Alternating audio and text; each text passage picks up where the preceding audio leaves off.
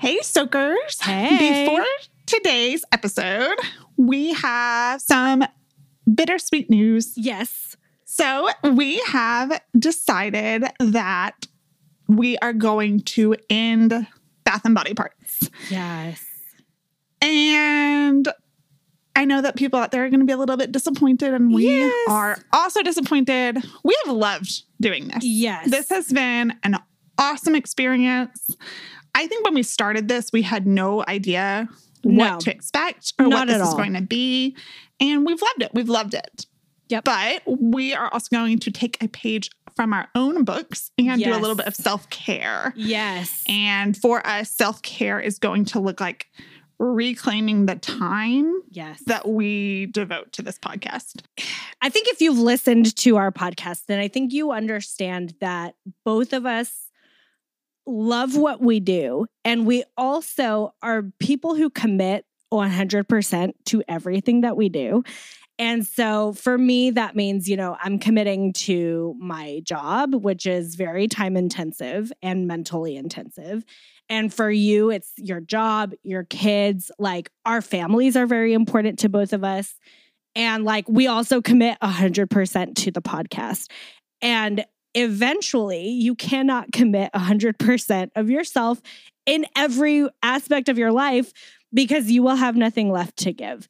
And Exactly. And for us, diminishing the amount of effort that we put into the podcast is not an option. It's not an option. No. So the amount of research and the storytelling quality, we can't scale that back. So it really is the option that makes the most sense for us. Yep. And while we are very sad to be ending it, we both agree that we would rather end it before it gets to the point to where we're regretting it or that we don't enjoy it. And I think that you can tell if you listen to a podcast, you can kind of tell when the hosts check out. And we don't want this to go past its expiration date. We never ever want this to be a burden or to be something that you don't enjoy, something that we don't enjoy. Yep. And we're never going to half-ass it. So, we might as well just no-ass it. So, we have today's episode. We might have a couple of other things trickling out for you. If you're a patron, you'll still get all of your normal stuff. Yep. For November, you won't be charged for December. And we have other projects in the works. Yes. We're going to take some time to spend with our families, to do our own thing, to take a break and to recoup.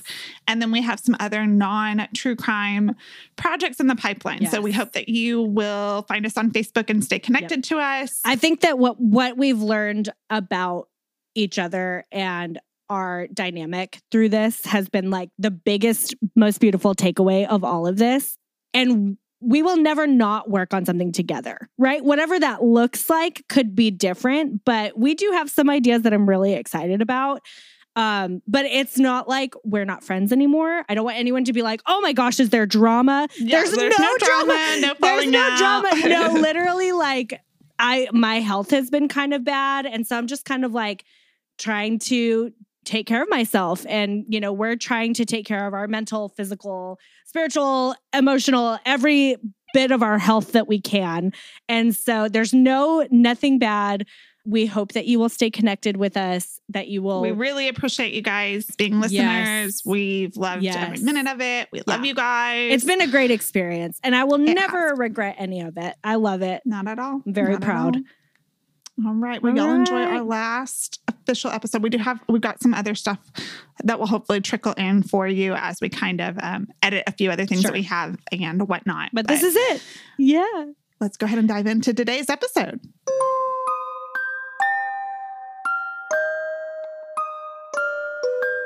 Welcome to Bath and Body Parts. I'm Melanie. And I'm Cassie. We're here to help you relax and unwind. It's time for candles, bubbles, wine, and of course, a tale of true crime. So go on, soakers, settle into the tub, let your muscles relax and your heart race as we dive into Bath and Body Parts.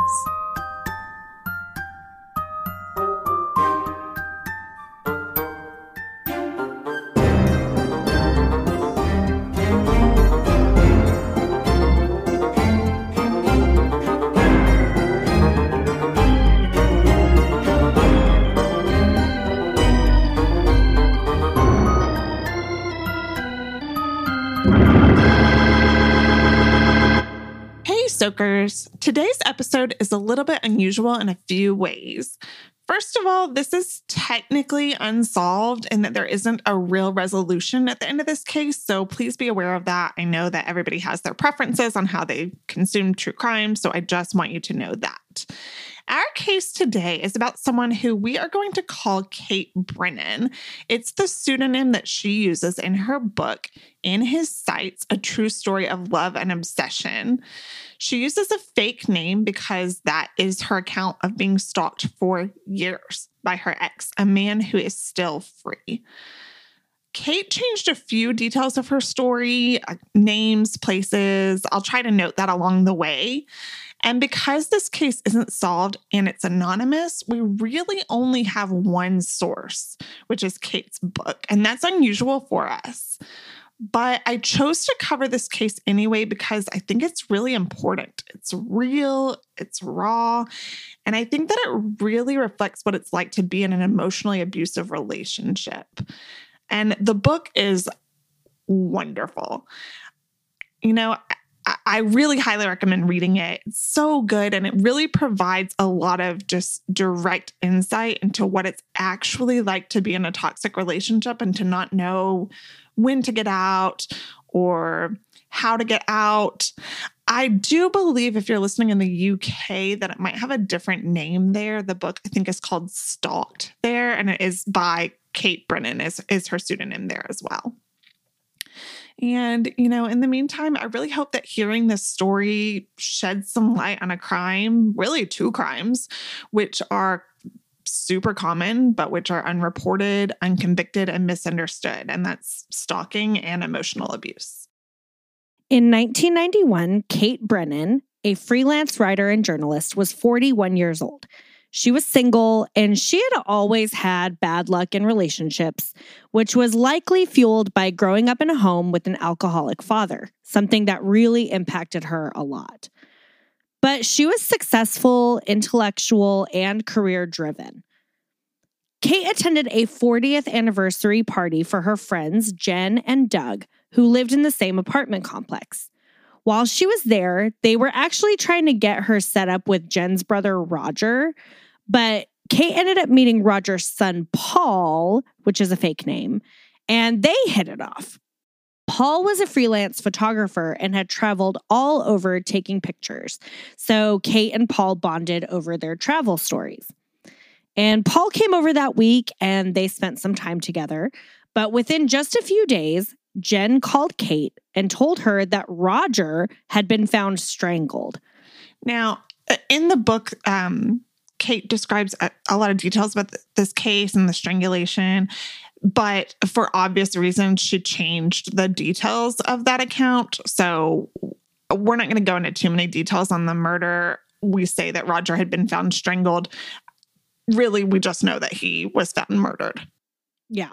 So Kate comforted Paul at the funeral, and shortly after that, they started dating.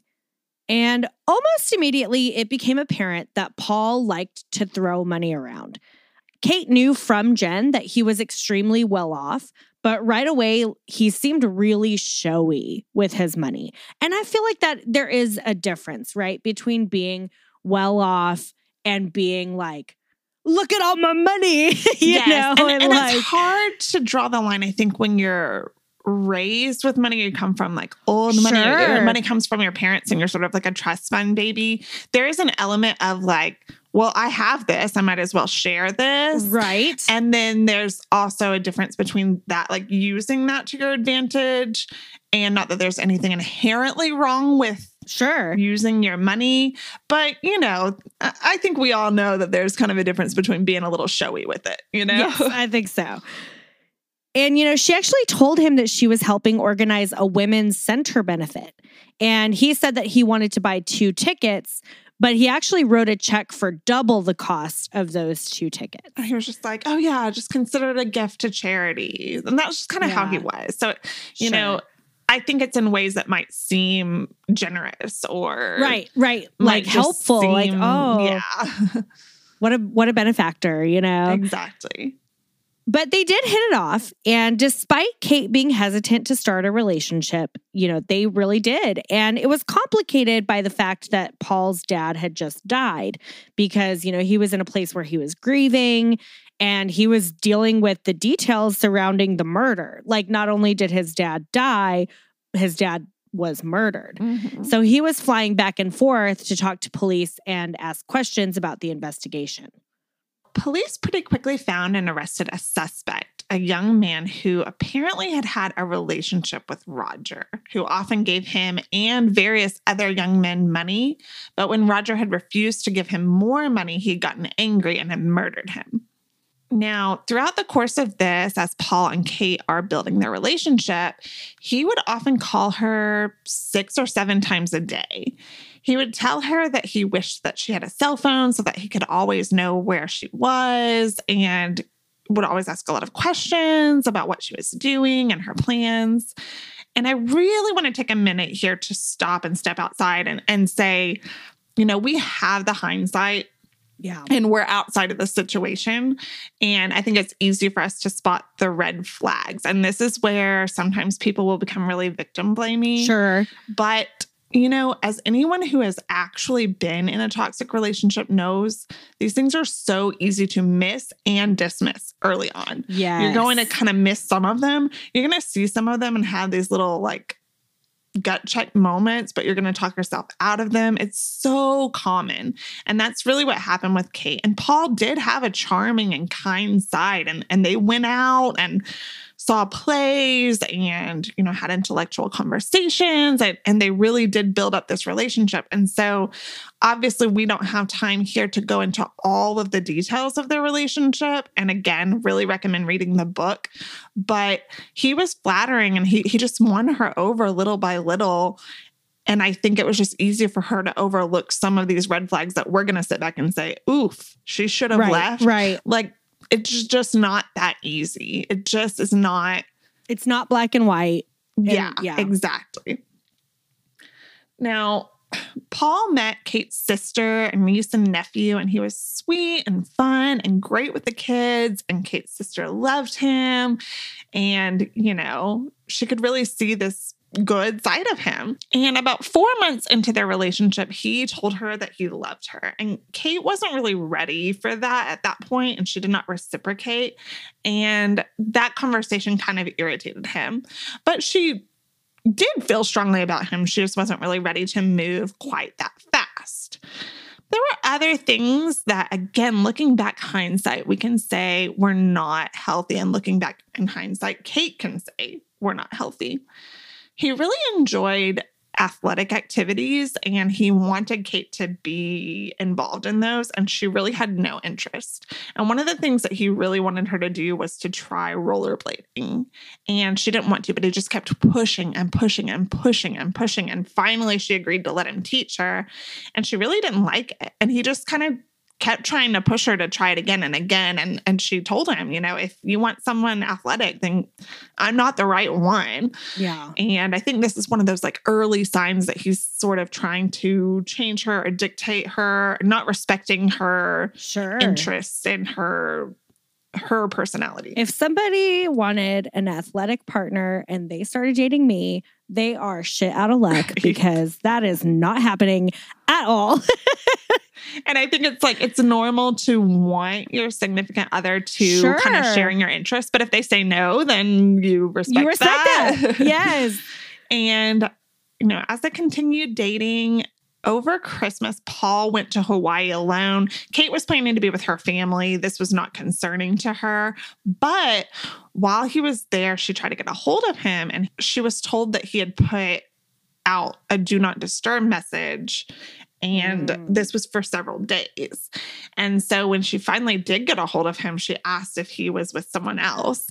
And at first he denied it. But when he got back, he confessed that he had been with another woman and that he had been dating her for about a month, just to, quote, see if Kate was the right person for him. Ugh. Big ugh. Big ugh. Yeah, I feel like these other things that we've talked about, those are small, right? Those are you could kind of write those off.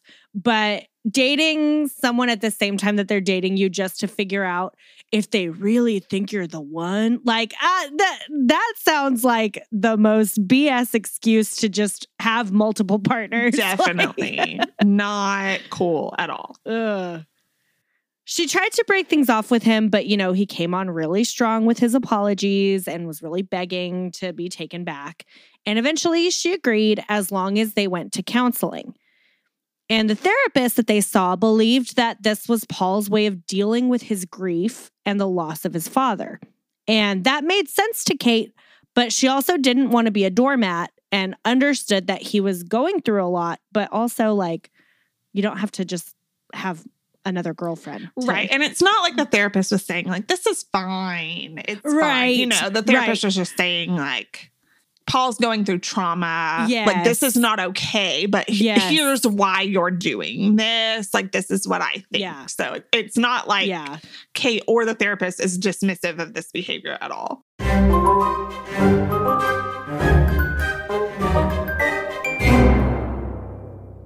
During his father's murderer's trial, Paul was stoic. Yeah, and I think his whole family was really a little bit creeped out by how unemotional he was. We all grieve in different ways, of course.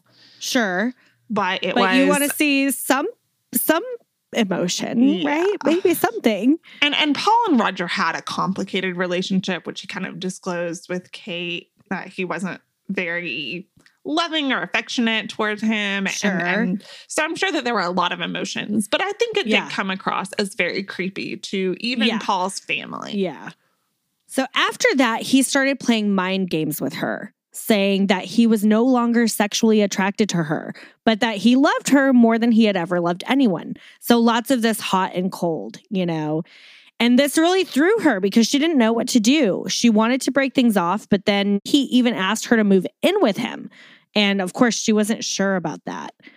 And she believed that after the murderer's sentencing, things would get better.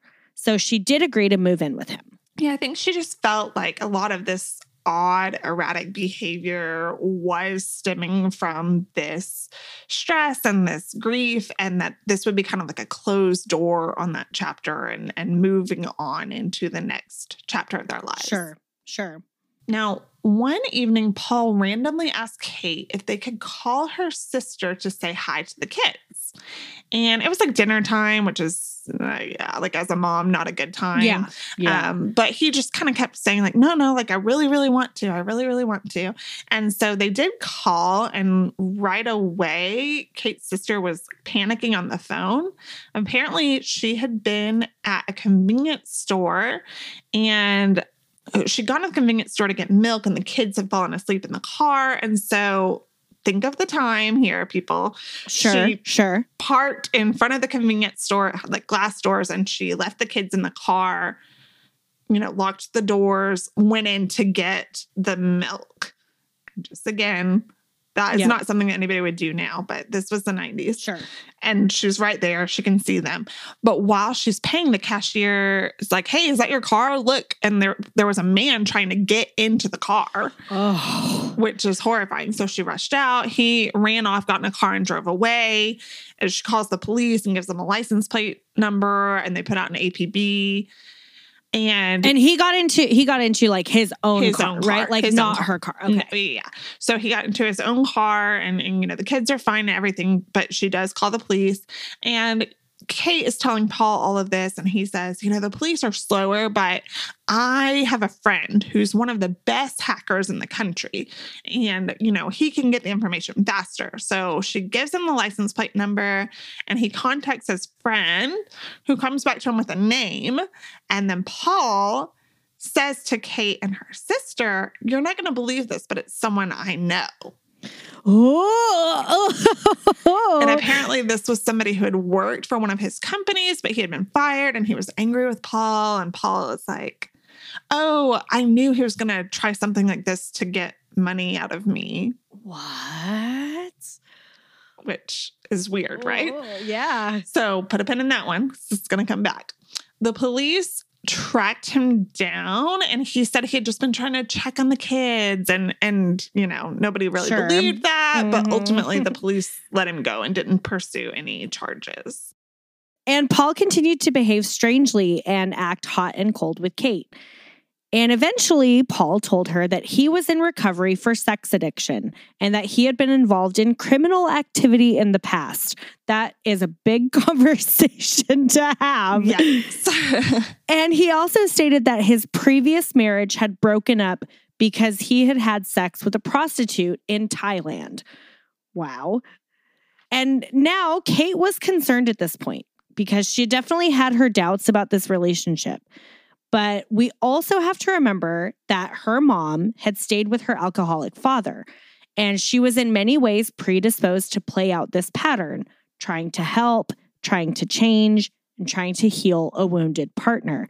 And I feel like we do see this. Definitely. And I don't think that it's talked about very much. And I think that it goes back to, victim blaming and things like that. But you can repeat a lot of the same patterns that you see growing up. Absolutely. Absolutely. And I think that it's just so easy to fall into that sort of like, they need my help, like I'm going to change them kind of a thing. Yep. It's so common, especially in these sort of emotionally abusive relationships where it's not really, there's no one event to point to and be like, oh, I need to get out. Sure. So there were some things that really unsettled her, though. And one of them was this giant painting of Roger that was in their house. And when she said she thought it was weird, Paul pointed out that his father had kept a nude bronze statue of him in his house. There's just like so much there. Oh my goodness. Okay. So she tried to dive into Paul's past with his dad, wondering if he had ever been sexually abused. Given some of the relationship and struggles with his father and his sexual issues, she was kind of trying to figure out, is that the cause of this? And he kind of shut her down and got angry. Paul continued to try to shower Kate with love and affection, even though they were no longer having sex at this point, and he rejected any attempts that she made to be intimate.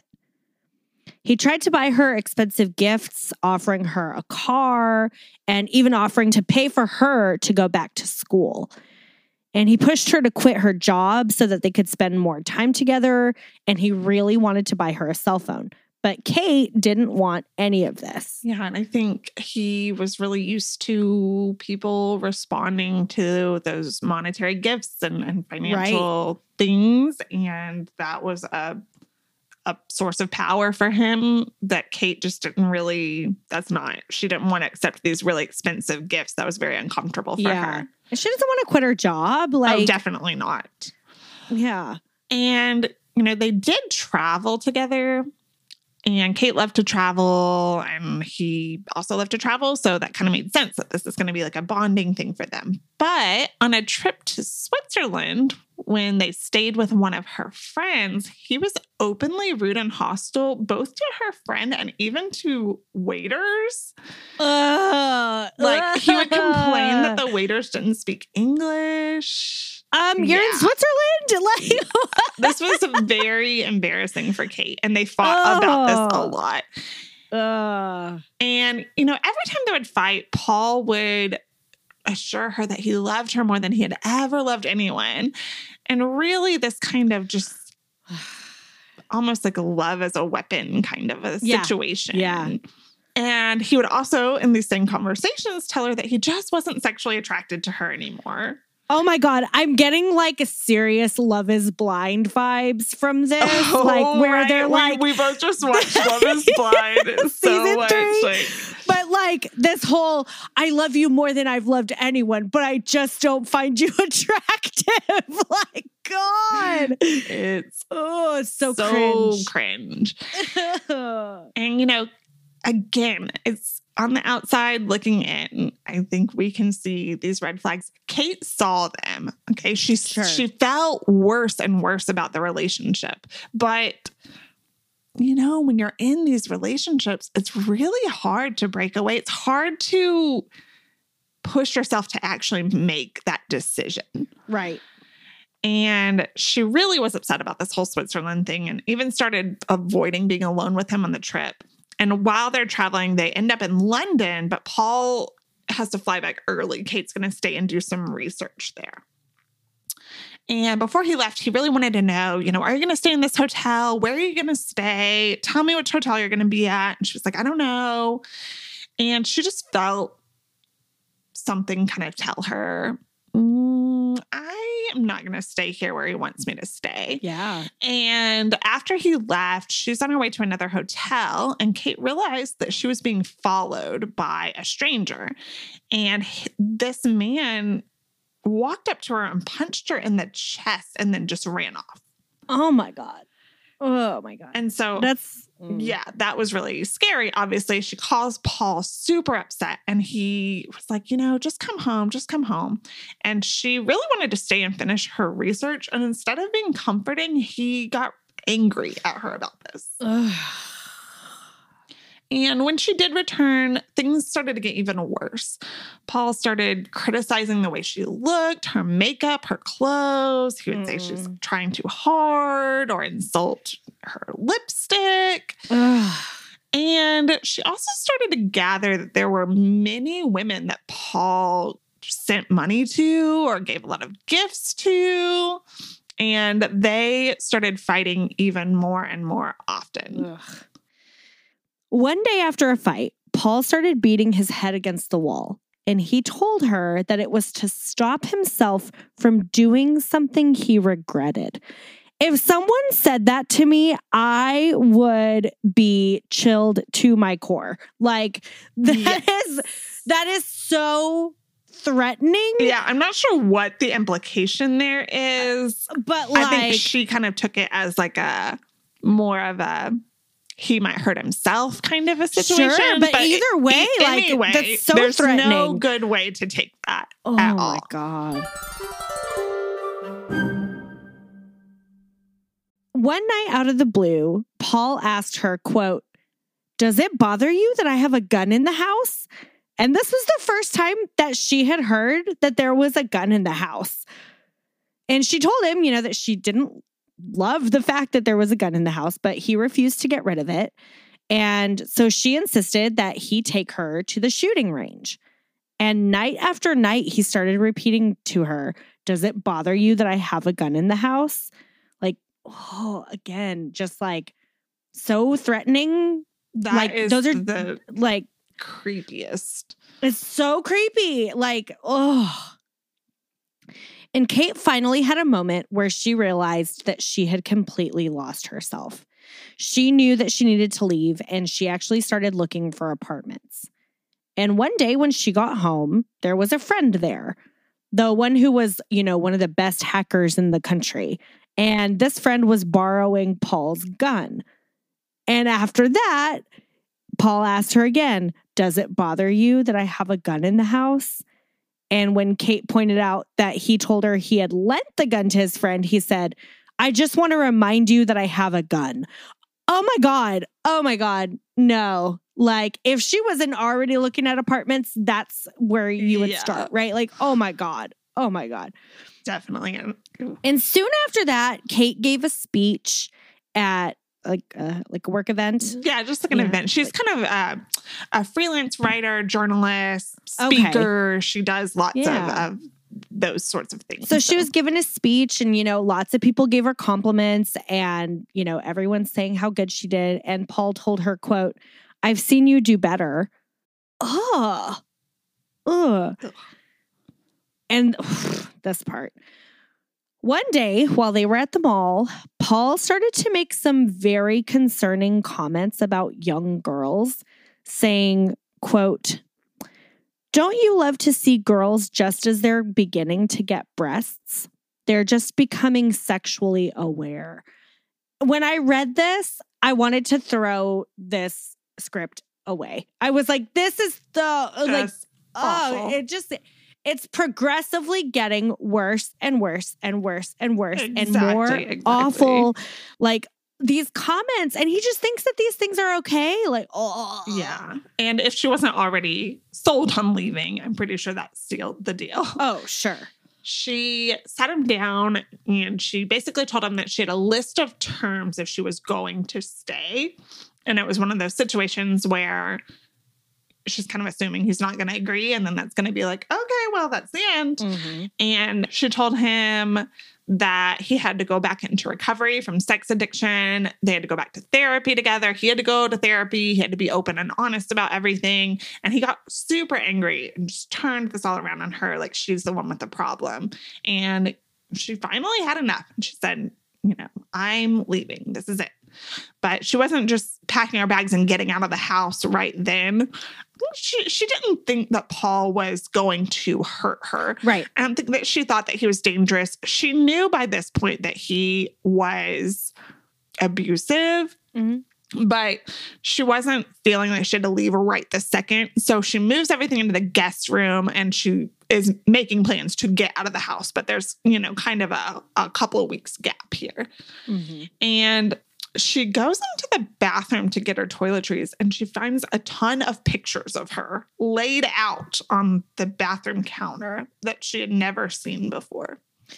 What? Like that? Which is so scary. And she ripped them up. That is terrifying. Super terrifying. And, when Paul realized that she was actually moving things out, like this isn't just a threat, he tries to encourage her to move her stuff back upstairs. But she told him, no, I'm really, really done. And she actually called her dad to tell him that she was leaving. And he said, leave right now if you think you're in any danger.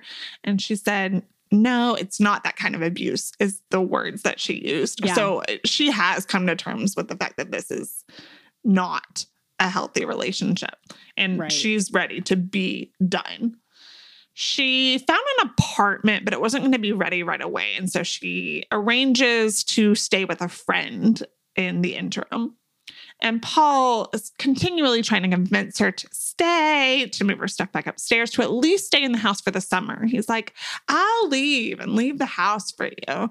And she just doesn't really want to be here or near him or connected to him at all. Right. And on the day that she moved out her things, she found some notes by Paul in his bedside table written about his sexual exploits.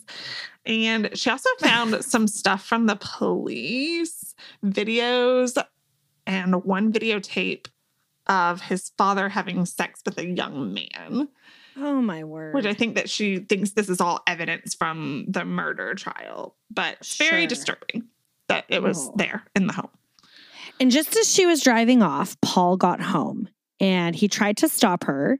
But when he realized that she was leaving and she wasn't going to change her mind, he told her, quote, "You'll never forget me. I'll always be with you." Ugh. Ugh. Ugh. And Kate drove off, hoping that that was the last time that she had to interact with Paul. They had been together for 3 years. And at this point, she's like, if I don't see you again, it's too soon, mm-hmm. After their breakup, Kate noticed that every time she went to all of her favorite places, the waiters and the workers would tell her that Paul had just been in recently. So she stopped going to the places that she had once loved because she didn't want to run into him. So easy enough to overlook that, right? Okay. Sure. Like these are restaurants. We went to these places together. And even though it's obnoxious that he is doing this, right, it's not necessarily a sign of anything malicious. Sure. He called her frequently, sometimes like 10 or 12 times in a row. And he would drive by her friend's house very often. He would come to the door and ask her to let him in to talk. And he said he wanted to be a better man, that he loved her and wanted to do whatever it took to fix things. And she would refuse to let him in. And a few times she met up with him in a public place, but she held firm. She did not want to rekindle this relationship, and he wasn't doing anything that was changing her mind.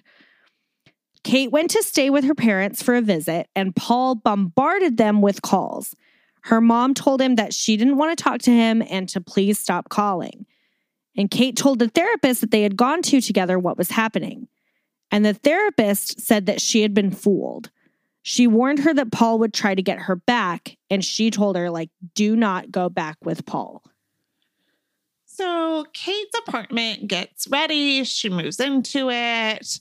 And one night he calls her. And Also, just want to point out again, whenever he's doing these frequent calls, this is not on a cell phone. This is like a home phone with no caller ID. So, yeah, you don't know who's calling. Yeah, she doesn't know that it's him until she picks up. Yeah. So one night he calls her and tells her that he's looking at a framed picture of her on his bedside table and that he saw her earlier in the day and kind of described where she had been. And he said that he knew exactly where she lived and that he could see her anytime he wanted. And soon after that, Kate arrived home to find a box of trash sitting outside of her apartment door, things that she had thrown away back when she was living with Paul, just like random things. So he like held on to her trash? Yes. Ew, no. Ugh. And then after a few weeks, she realized she wasn't receiving any mail, just like junk mail and stuff that goes anywhere. And so she called the post office and they told her that she had canceled the mail forwarding. And she was like, no, I didn't. And they actually had her signature on file. So she went and got that fixed. And then she asked Paul on the phone if he was responsible. And he told her that he had her mail. She just needed to come get it. And she refused and told him that she wanted it all dropped off. She wanted it all back. And the next day she came home and all of her mail was inside the house on her dining room table. Oh my God. So a friend of hers was a mutual friend of Paul's, and she actually worked for Paul, and she had a copy of the key. And so that friend was just like, oh, I'm helping out. It wasn't like. Yes. But Kate was like, he would take the key and make a copy. She just didn't feel comfortable. So she got her key back after that. Yeah. Paul kept calling, and Kate told him in no uncertain terms to leave her alone and to stop calling her. And she said that if she saw him again, she would spit in his face. And before long, a friend of Paul's called, and he told her that Paul said he saw her yesterday. And this started happening often. Friends of Paul would either call, or when she was out, she would run into them, and all of these friends would tell her that he was angry at her. And Paul frequently called Kate's siblings right before she would visit them. And at her apartment, she would frequently get calls with nobody talking on the other line. And, it's almost hard to put ourselves back in that mind space of having to field who you're answering the phone calls from. Yes. Because it's like, that's her way to connect with the outside world. And if she stops answering the phone altogether because it's him or because it's these no voices or friends or whatever, she can't get calls, from anyone. She's missing connection with her family, work, exactly, all of that. Ugh. She was upset, but she didn't go to the police. She had no real proof of any harassment. And at this point, she wasn't thinking that what was happening to her was even stalking. She thought that he was just angry about their breakup and, everything, that he would just get over it.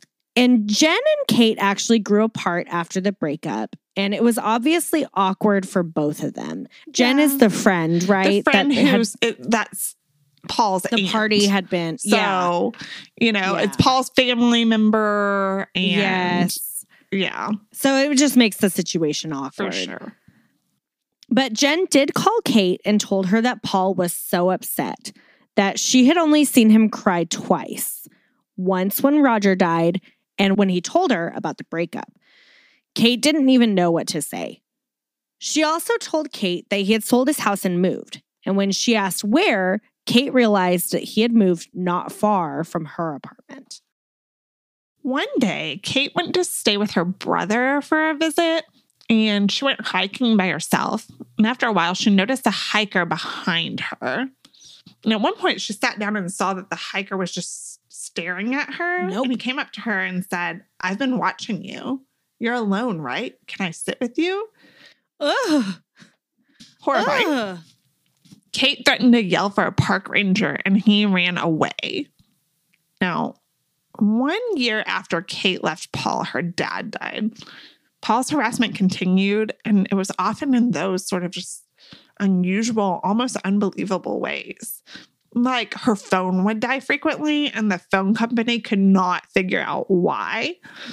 And so she called the phone company and scheduled a service, and they were running late, but she saw the service truck outside and the guy was just sitting inside. And so she went up and asked why he hadn't come in, and he just smiled at her. What? Yeah. Ew. So she went back inside and called customer service, and the lady said that she wasn't even in the system, that there was no record of her ever having an account with them. What? And the supervisor said that it must have been a computer error. Hmm. And, you know, things like that. Isolated weird things are strange, but when they start to come collective, right, she's right. like, no, he's messing with me. And one day she came home to find the front door unlocked and open, and just a few random things in the house were moved around, not like ransacked, but just like, yeah, just enough so she would definitely know that somebody had been in the house moving stuff around. And the power would go out often. And before long, you know, she ended up moving into another place. Okay, so Kate ends up at some point moving into another place, and she discovered that Paul had bought a house on the corner right near her house. Oh my gosh. Kate told her therapist what was going on, who urged her to call the police. But Kate talked herself out of doing that. It just sounded so unbelievable. Like it was, you know, she could talk herself out of it. Like it was just this series of weird coincidences that could be dismissed. Like that's what she's thinking. And, you know, she didn't think the police would take it seriously. Yes. Jen's daughter reached out to tell Kate that Jen was dying of cancer and she didn't have long to live. Within a week, Jen was dead. Kate stayed home from the funeral knowing that Paul would be there. And after a while, Kate's friend Ellen called with a publishing job. Ellen was leaving to travel to Lisbon. She had always wanted to go, but had never been able to afford it. Kate met with Jane, the point person for the job, and Jane said that she was going to be a really great fit for this job. The board would meet at Kate's apartment. Before long, Jane started disagreeing with a lot of Kate's decisions, and the board ultimately sided with Jane, telling her that it seemed personal. In the meantime, Kate was also teaching at a college. The dean called her in one day and told her that a man was calling to ask about her schedule, wanting to sign up for her classes or audit them, even if it meant paying for an entire semester. But they didn't give him any information, and good for them. That same day, a man at the campus coffee shop approached her and said hello. And he grabbed her shoulder and wouldn't let go. And she said, "I don't think I know you." And he answered, "No, but I know someone who knows you." Oh, no. Yes. No. And then just like the other incidents, he just runs off, you know? Yep. And obviously Kate is distraught. She's terrified. And she told the college that she really needed to avoid having a predictable schedule, so she can't teach regular classes anymore. And she also told the board at the publishing job that she was going to have to scale back, and she told them what was going on. And right after that, Jane called her, and she told her that her best friend was Paul's new wife, which now makes sense why all of this weirdness is going on with Jane. Sure. And you know, she said that this friend, she's starting to worry about her. She's starting to change and she doesn't seem happy. And there's weird stuff going on with Paul. And Kate's kind of like, not my circus, not my monkeys at this point, right? And Jane admitted that Paul would call her after their board meetings, which were held right at Kate's apartment, and he would ask details about the apartment and the layout, and she would just give him this information. So that's scary. And another break-in happened, and Kate finally called the police, and she was referred to sex crimes. And to her surprise, they took her very seriously. And I will say that I have a friend who had to deal with like the SVU in New York, and very much like it is portrayed in Law and Order. Like these very specialized sex crimes units tend to be a lot better about taking things like this seriously. Yeah. And so they pretty much, you know, they took everything at face value, did some investigation, and kind of backed it all up. They actually asked Kate if she thought that he might be behind the, quote, kidnapping attempt with her sister. Remember the milk in the convenience store? Yes. Yes. She was, not sure. She'd never really thought about it, but they were like, it's really an unlikely coincidence that he would have known the person responsible. It just really doesn't make any sense. Right. And they even insinuated that Paul might have had a hand in his father's murder, and Kate wasn't really sure what to think about that. The police were really concerned that the stalking had been going on for 2 years and it was still really intense and frequent. That's a long ongoing harassment. And they pointed out that since his method was to hire other people to do this, it was going to be very hard to track him down or prove anything.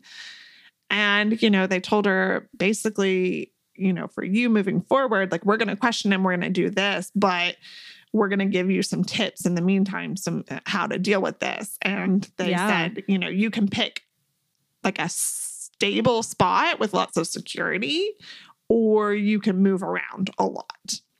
And, they told her, you want to tell your friends and family what's going on, as many people as possible, but don't tell them where you're going to be. Don't tell them your schedule. Don't tell them your location. They urged her to change her routes and vary her routine. And they even told her to keep a second calendar at home with an updated schedule so that if anything happened to her, they would know where to look, which is scary. Wow.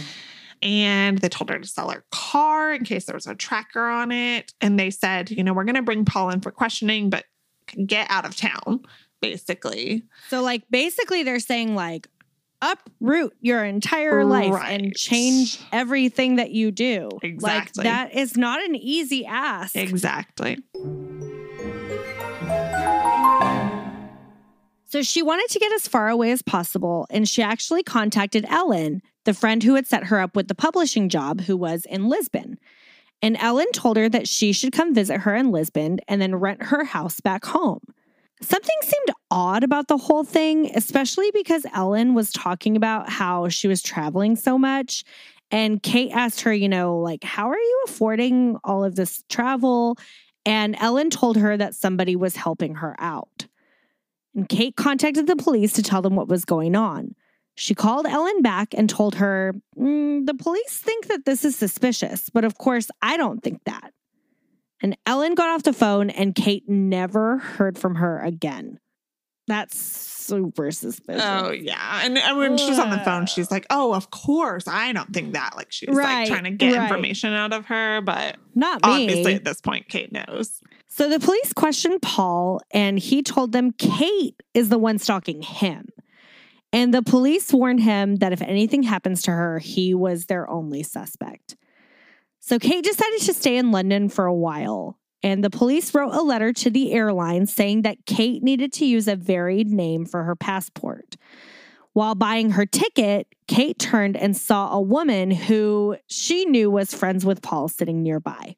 And when she returned from London, she bought a new car and moved into her friend's house for a while. And one day, she finds her car unlocked and her battery dead. And she saw a car following her after that. So she knew that she needed to start moving around again. And Kate moved around a lot. She never told her family where she was going to be. She even had to come up with a code with her mom when they would talk. She couldn't hold a stable job, so she turned to just freelancing, but it was also scary to have new clients. Yeah. So there's just a lot of stuff going on. Once while she was staying at a cousin's house, she heard the sound of someone trying to get into the door, and eventually they left. Another time, she found a note that said just bitch on her car. One day, she got a message on her answering machine calling her a bitch and saying either I'm going to get you or I'm going to kill you. But she's moving around every time she has to contact these different precincts with the police department, and the police didn't take that seriously at all. And she said, I have these detectives in the sex crimes, they need to know this information. And they were like, oh, no, they don't need to. So after that, she's still contacting the sex crimes police, but she doesn't call them and give them every little incident. And she's kind of hesitant to even bring up more with police at this point. She moved 16 times in less than a year and a half. Oh my gosh. And, one day she's talking with the sex crimes detectives and they actually encouraged her to stop moving around so much that it was almost like a game to him. And he's kind of like getting off on the fact that he has to kind of track her down. And they were like, why don't you try picking a safer spot and using a fake name? So she started considering, what would it be like if I do pick like a home base, but she's kind of scared to, obviously. Yeah. And she actually attended a seminar about stalking and made an appointment to speak with a top forensic psychologist in the field. And when she met with her, she was kind of not sure what to expect in terms of how seriously this person was going to take it or what this person was going to say. But they actually gave her a lot of information about stalking, statistics. And, she took it very seriously, the psychologist did. And she said, there are going to be times where the stalking is going to stop and then pick up again. And anything can be a trigger for him. He could hear your name. He could come across an old picture. And he's going to be reinvested in this harassment. And the psychologist told her, you always need to be vigilant forever, but you also need to find a way to live a fulfilling life. And it's hard to do those things, but you have to try to find a way. Kate's mom got sick and Kate stayed with her for a while to care for her. She ended up mostly there for about a year and a half. And while she was staying there, she got a call that there was a break-in at her apartment. And she decided to take the advice of the police and settle in her mother's town, a place where everybody knows everybody and everybody knows her. She built a house in hopes that her mom would be able to live with her, but unfortunately, her mother died shortly after she bought the property. She had a high-end security system installed and informed the local police of what was going on. One night on New Year's, her alarm went off at 1:33 in the morning. And the police were dispatched, but nothing was found. Over the years, other incidents popped up for Kate. In 2007, the power cables in her neighborhood were cut during construction, and the technician told her that somehow her line was cut additionally and then reattached to another one. It must have been rats, he told her. She changed her cell phone service after that just to be safe. And a few days later, she received a call verifying that she had a new phone and that her new phone was supposed to be sent somewhere out of state and that someone had a new shipping address. So basically, somebody had hacked into her account, somehow added a new shipping address, contacted them and given information. And then they were just calling to verify because it didn't really make sense that it was out of state. Sure. Now, as of 2008, when Kate wrote her memoir, the stalking still continued off and on. Again, she's anonymous, but as far as I can tell, it still does. 2008 was 13 years after the breakup. Wherever Kate is right now and whoever Kate is, I hope that she's safe. I hope she's found a way to live with some peace. And I hope that someday Paul makes a mistake that lands him in prison. Let's get into our thoughts on this. Yes.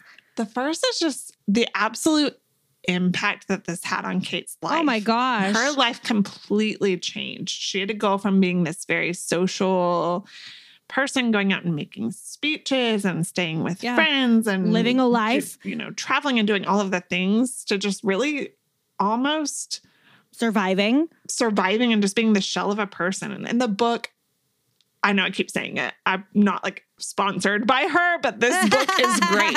But she really details, what it's like to have to go in every place she goes in. She scans the room to see if anybody's acting unusual or anybody's looking at her. Yeah. She will pick a place by the back wall of places to sit. And it's just something that she has to think about all the time. Yeah. Every decision that she makes is weighed by this, right? And every strange thing in her life, she has to say, is this connected or is this just a weird thing that happens? You know? It's so much. So that's just devastating.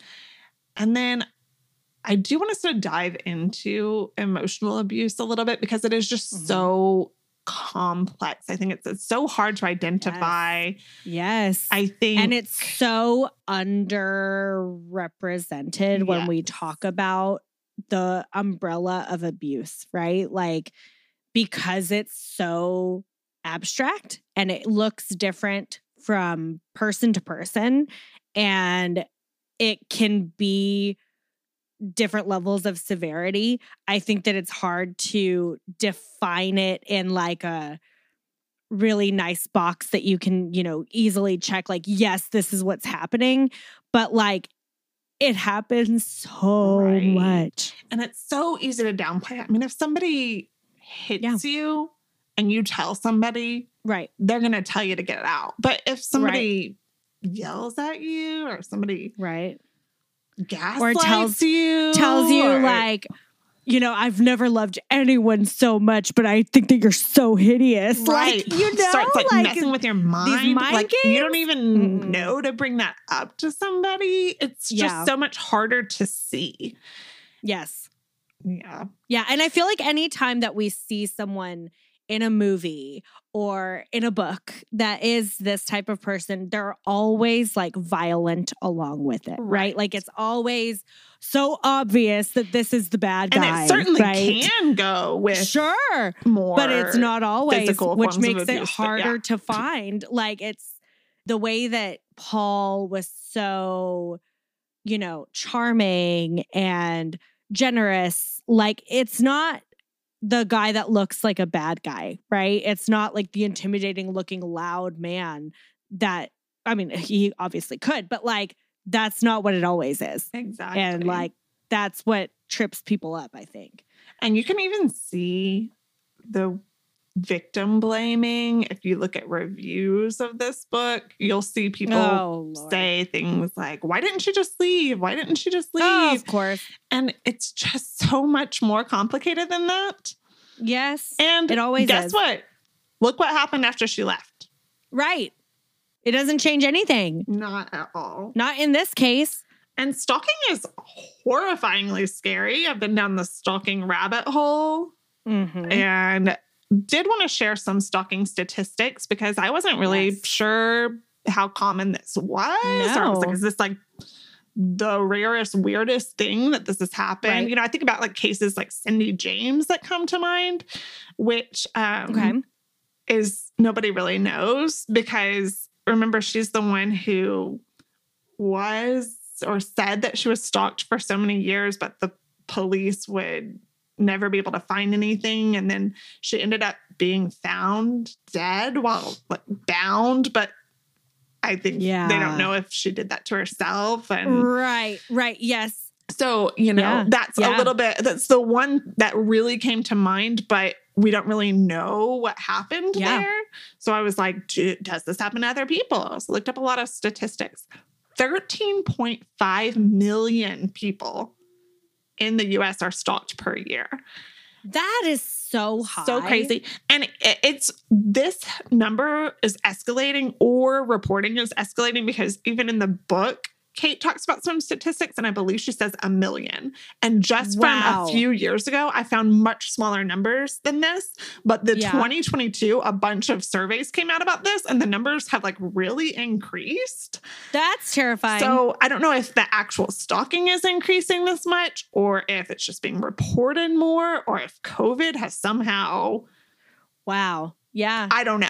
It's weird, though, because my next statistic, too, nearly 1 in 3 women and nearly 1 in 6 men have been stalked at some point. That number is much higher than the numbers I found from 2017. Yeah. Those were like 2022 survey numbers. So that's huge, huge increase. I think I found like 1 in 19 for men before and 1 in 5. Wow. From 2017. That is so much. Yeah. Wow. So stalking usually happens by someone the victim knows, and almost half of stalking victims experience at least one unwanted contact per week. So very frequent. God. Yes. That's so much. And 2 in 3 stalkers pursue their victims at least once per week. So it's like a high number on the victims and a high number on the stalkers too. That's that frequent unwanted contact. Now, the average time of stalking is 2 years, which I was kind of blown away by how high that average is because that 2 years. 2 years, yeah. But 11% of stalking victims have been stalked for 5 years or more. So we're talking 11%. I mean, what's happening here with Kate is definitely not unheard of. Right. Which, yeah. Technology is highly linked to stalking. It's made it a lot easier. It's utilized in more than half of incidents. I was going to say something about that because like this case with Kate took place in the early 90s, and I like when it started. Right. But think about how different things are now and just knowing where people are at any given time because of social media and because you can like track someone's stuff and you can do all these things and you find out where people are. Even you're putting out information, like not thinking that anyone is going to use it for, these dark purposes, but like, that's so scary. Yes, scary. It really, really is. And fewer than 1/3 of states classify stalking as a felony. Fewer than 1/3? Yeah. So in all circumstances. And then like more will do it as like the second offense as a felony. But yeah, it is not taken seriously. Yeah. Well, and I feel like it's so like, have you ever, met someone who's like, oh yeah, I have a stalker, but what they mean is this guy or this girl that I wasn't really interested in still wants to pursue me and like they're my stalker, but yeah, true. But then it's like, I think now seeing how common it is, I look at it differently, yes. Yeah. But the fact that it's not taken so seriously is like, that's going to perpetuate the problem. Exactly. Right? And, only 40% of stalking cases are reported to the police. So a lot of it is like that, where it's maybe they're just like texting or, whatever it is. You're not necessarily going to report that to the police. But this one really got me. 89% of female murder victims who had been physically assaulted before their murder were also stalked in the last year prior to their murder. Wow. So it is such a big deal. 89%. Yeah. So it is not harmless. It is not. No. Not just annoying. No, it's not victimless. Yeah. It's not. Yeah. It's a horrible, serious crime that's just not being taken seriously. And after reading these statistics, I think that this is so much more common, this sort of long-term stalking that Kate is going through. And 11% of stalking victims, more than 5 years of it. Yeah. It's crazy. Crazy. Yeah.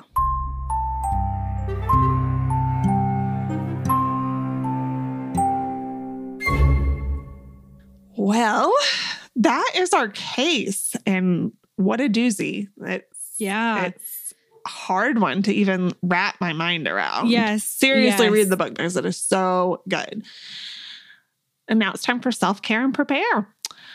My self-care tip is around this time of year, there's always this debate whether you should wait to decorate for Christmas or wait to listen to Christmas music. And people get so up in arms and so judgy about it. But you know what? My self-care tip is to decorate for Christmas whenever you freaking want to. Yep. Do it whenever you want. I've got all my decorations up. It is November 12th. I've had it up for over a week. So I'm like thinking of doing it this weekend. So I'm like, I might be doing it. And it is so comforting to me to have Christmas decorations. I love to see the lights. I love to see everything up. It makes me feel warm and happy. And I know not everybody feels that way about Christmas, but if you do, then put up your decorations. Yes. Do not listen to the people who tell you that you cannot do this just because it's only November and it's before Thanksgiving. Like, Thanksgiving is one day. Yes. And like Christmas is an entire season. And might I point out, Thanksgiving is one questionable day. I mean, you know what? You are right. Don't get me wrong. I celebrate Thanksgiving. I love to eat. But there's some issues, okay? Yeah. And my prepare tip is that, take emotional abuse seriously. Get out, get help if you can. I know it's so easy to say, just leave. There are resources. We will put some hotlines and things like that in the show notes. If you know anybody, take it seriously. That's for people that are going through emotional abuse, but also people who see others, be that support system, reach out, ask if your friends need help. This is so common and it is so hard to break away from. Yeah. And before we end out, I just want to give a shout out to our newest Patreon member, Katie Cano. I hope I'm saying that last name right. Thank you so much. Always our Patreon just goes back into the production of the podcast. We super appreciate everybody that is a member. Thank you so much. Yes, thank you guys. All right. Let us know your thoughts on this wild case on all the socials at Body Parts Pod. And that's it for today. Make sure to self-care for the best, prepare for the worst, but most importantly, take care of yourself. Bye.